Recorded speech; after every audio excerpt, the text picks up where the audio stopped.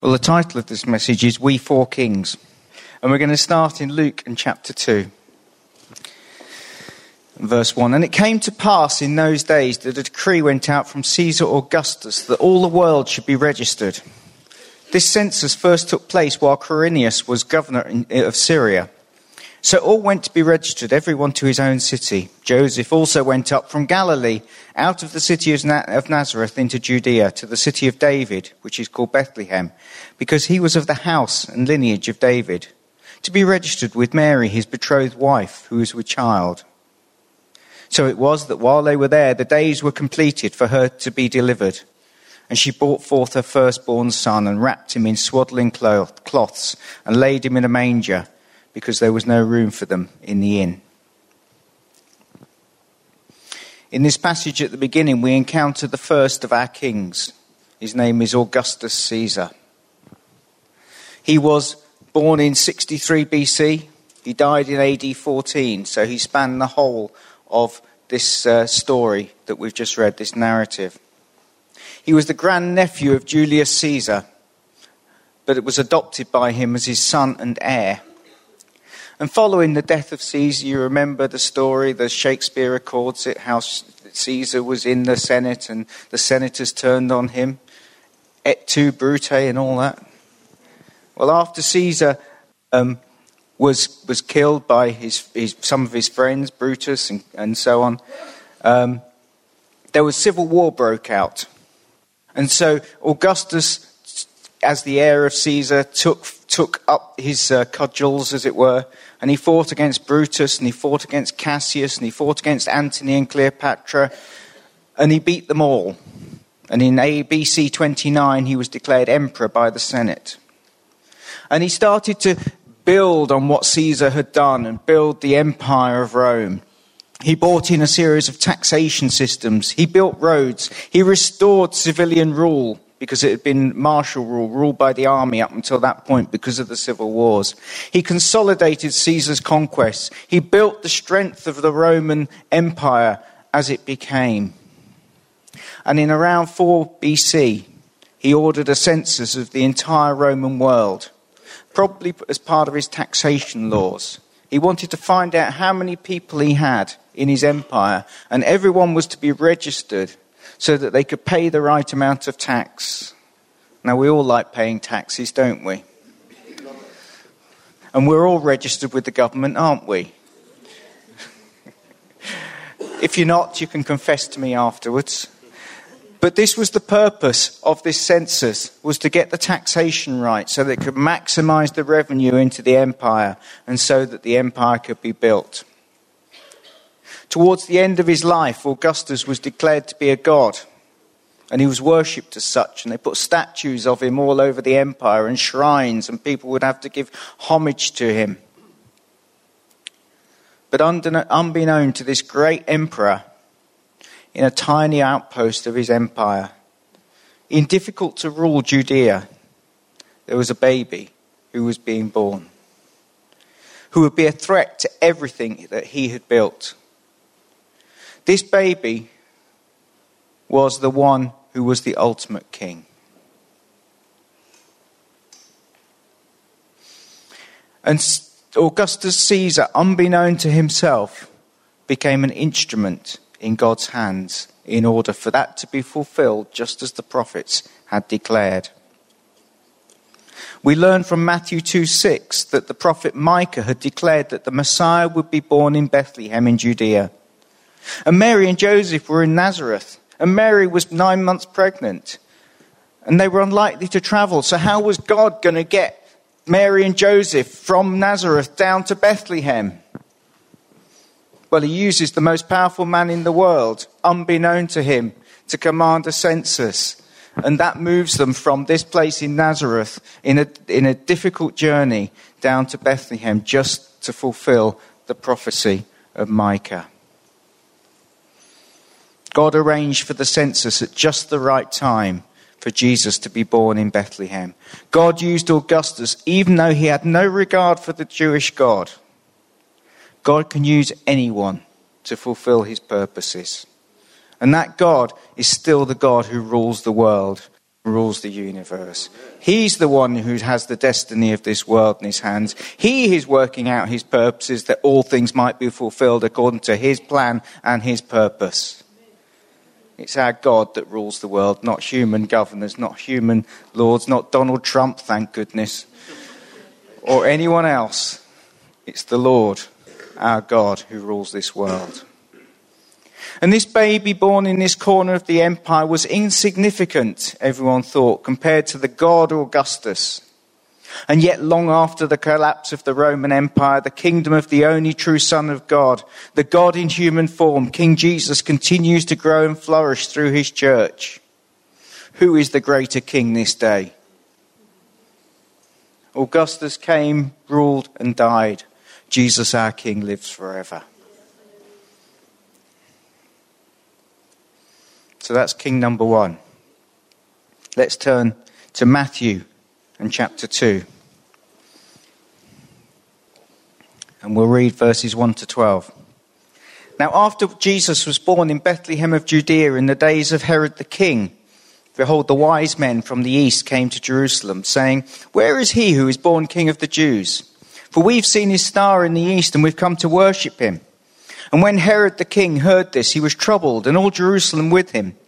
And when he had scattered all the chief priests and scribes of the people together, gathered all the chief priests, and he'd scattered them, and then he gathered them,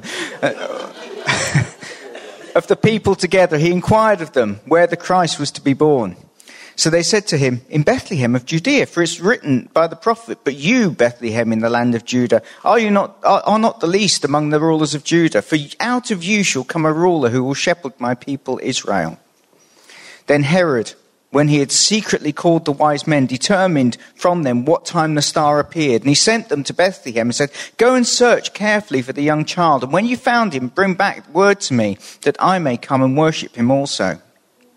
And when they had heard the king, they departed, and behold, the star which they had seen in the east went before them, until it came and stood over where the young child was. And when they saw the star, they rejoiced with exceedingly great joy. And when they'd come into the house, they saw the young child with Mary, his mother, and fell down with Mary, his mother, and worshipped him. And when they had opened their treasures, they presented gifts to him, gold, frankincense, and myrrh. And being divinely warned in a dream that they should not return to Herod, they departed for their own country another way. So our second king is Herod, known as Herod the Great. He was born in BC 73, 10 years before Augustus. He was 10 years older, and he died in 4 BC. So he died just around this time, at the time of the census. So we know that Jesus was born between the census being called and between Herod dying. So it's a fairly tight window. He was the son of Antipater II. And he wasn't Jewish. He was an Edomite who married into the Hasmonean dynasty, the royal family who had taken control in BC 160 something. And he'd been declared governor of Judea by the Roman Senate in 36 BC. And as I say, he's known as Herod the Great, but we don't know why he was called the Great, because the things he did don't seem very great. Perhaps it was because of his building program. He built cities, and he built towns, and he built the Decapolis in northern Israel, and he built the temple, and perhaps it was because of his building works. Perhaps that's why he earned the title. But he was the most insecure monarch you can imagine. A monarch who rules out of insecurity is a dangerous thing. A boss who is insecure is a dangerous thing, as many of us will know from the workplace. He had most of his family killed, just in case they were plotting against him to overthrow him. And Augustus said of Herod, "Better to be Herod's dog than to be one of his sons." He was a nasty piece of work. And so when the arrival of these wise men from the east happened, saying that a new king has been born, this was like showing a red rag to a bull. Herod was determined to destroy everything that threatened his rule. And so he plotted to find out where this baby was going to be born, and to go and try and deal with this threat to his rulership. And hence, having all the babies killed in that area was nothing to him, because his rule was all that mattered. But God preserved his king. And in spite of Herod and all that he would do, God ensured that Jesus was preserved in order to become the Saviour of the world. The enemy, through Herod, attempted to destroy the Son of God. And the slaughter of the innocents is a dreadful thing. And it tells us of the lengths people will go to preserve their power. But Jesus' kingdom, in contrast with Herod, was not a kingdom of power in that same way. It was a kingdom of love. And Jesus came to express the love of God, for God so loved the world that he gave his only Son. And so Jesus comes in complete contrast with this terrible ruler, Herod. And we have a better king than Herod. We don't have one that dominates. We don't have one that controls. We don't have one that on a whim destroys. We have a God, a king who loves us, who has given himself for us, who laid down his very life for us, and came even in threat. Can you imagine what would have happened if Herod had succeeded in killing the king of the universe at that moment? And yet God, who is in control of all things, preserved his king, our king, King Jesus. This brings us to the third of the kings, who are not kings at all. The three wise men that we often call the three kings. We three kings of Orient are bearing gifts. Come on, traverse the far field and fountain, moor and mountain, following yonder star. It's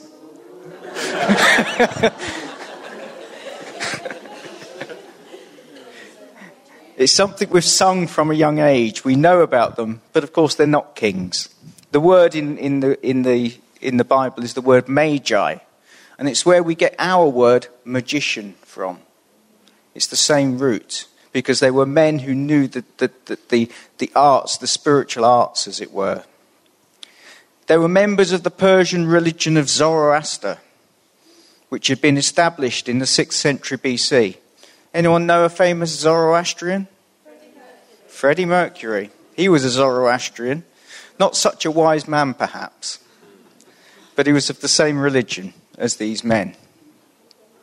And they believed that good and evil were absolutes represented by two gods. The god on one hand was Ormazd, and the god on the other hand, the evil god, was Ahriman. And they were constantly at war. And Ormazd, or as we would be more familiar to us, Mazda. Who's got a Mazda car? I have. It's named after this god. That's where the name comes from. Mazda, or Mazd. The followers, he was the supreme being, the creator of the world in their eyes. And of course, these men studied the stars. They studied astronomy, but they studied astrology. They were wise men, and the wise men and sorcerers of the book of Daniel. And the followers of Ormazd, the good god, set themselves to strive for purity in thought, in word and deed, based on a strict code of ethics. And they believed that man could attain perfection by choosing individual choice, choosing to do good things, that they could attain perfection. The king they were looking for was a moral leader, one who would lead by example of behavior and teaching and lead them into the way of perfection. They weren't too far adrift. Perhaps Daniel's prophecies had filtered through. Daniel prophesied of the coming of the Son of Man. Perhaps those prophecies had filtered through into their wisdom.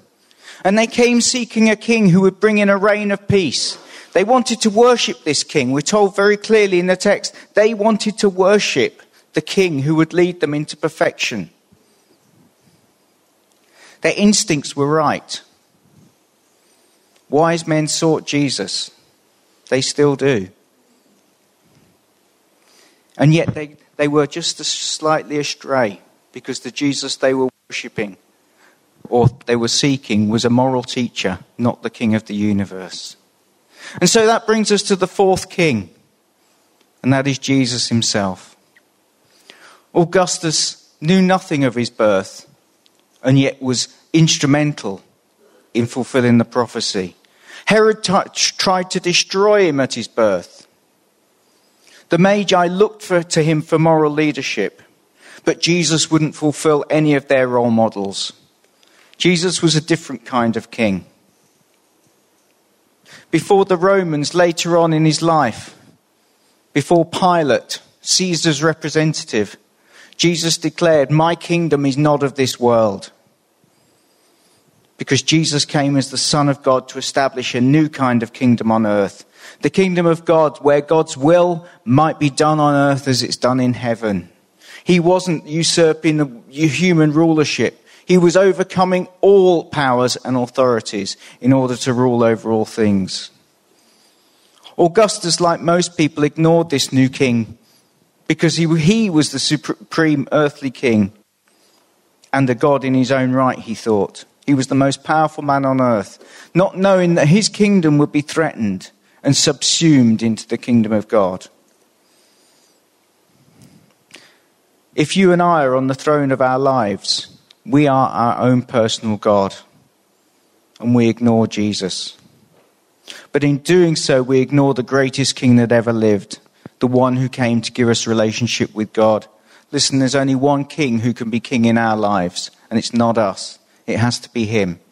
Everything has to be surrendered to the King of Kings. Everything has to be brought under his rulership if we are to fulfill all that God has for us, and if we are to place him rightfully in our lives as the king and to worship him. The second king, Herod, is like those who know about Jesus, but know that his presence is a threat to their personal security. You see, when Jesus comes into your life, he changes everything. There can only be one king, and that's him. And we must surrender completely to his lordship. And if we resist him and try to destroy his works in our lives, we will find ourselves short. If you resist Jesus, you resist God. The third of these kings, the Magi, are like those who seek Jesus as a fine moral leader and a good teacher. But that's all. Do you know, even Karl Marx believed that. But what they don't realize was that God is a holy God. So that whether we sin once or 10,000 times, we are still sinners and not acceptable to God on the basis of our own righteousness. We can't work ourselves to perfection. There is only one way we can come into right relationship with God, and that's through the sacrifice of our Lord Jesus Christ, through the laying down of his life, and through the forgiveness that comes through him. God sent his Son not just to show us how to live a good life, but to die on a cross to make that way open to God by taking upon himself the punishment for our sins. And this has opened up the way that we can pursue moral righteousness, not on the basis of our own strength, but on the basis of his sacrifice.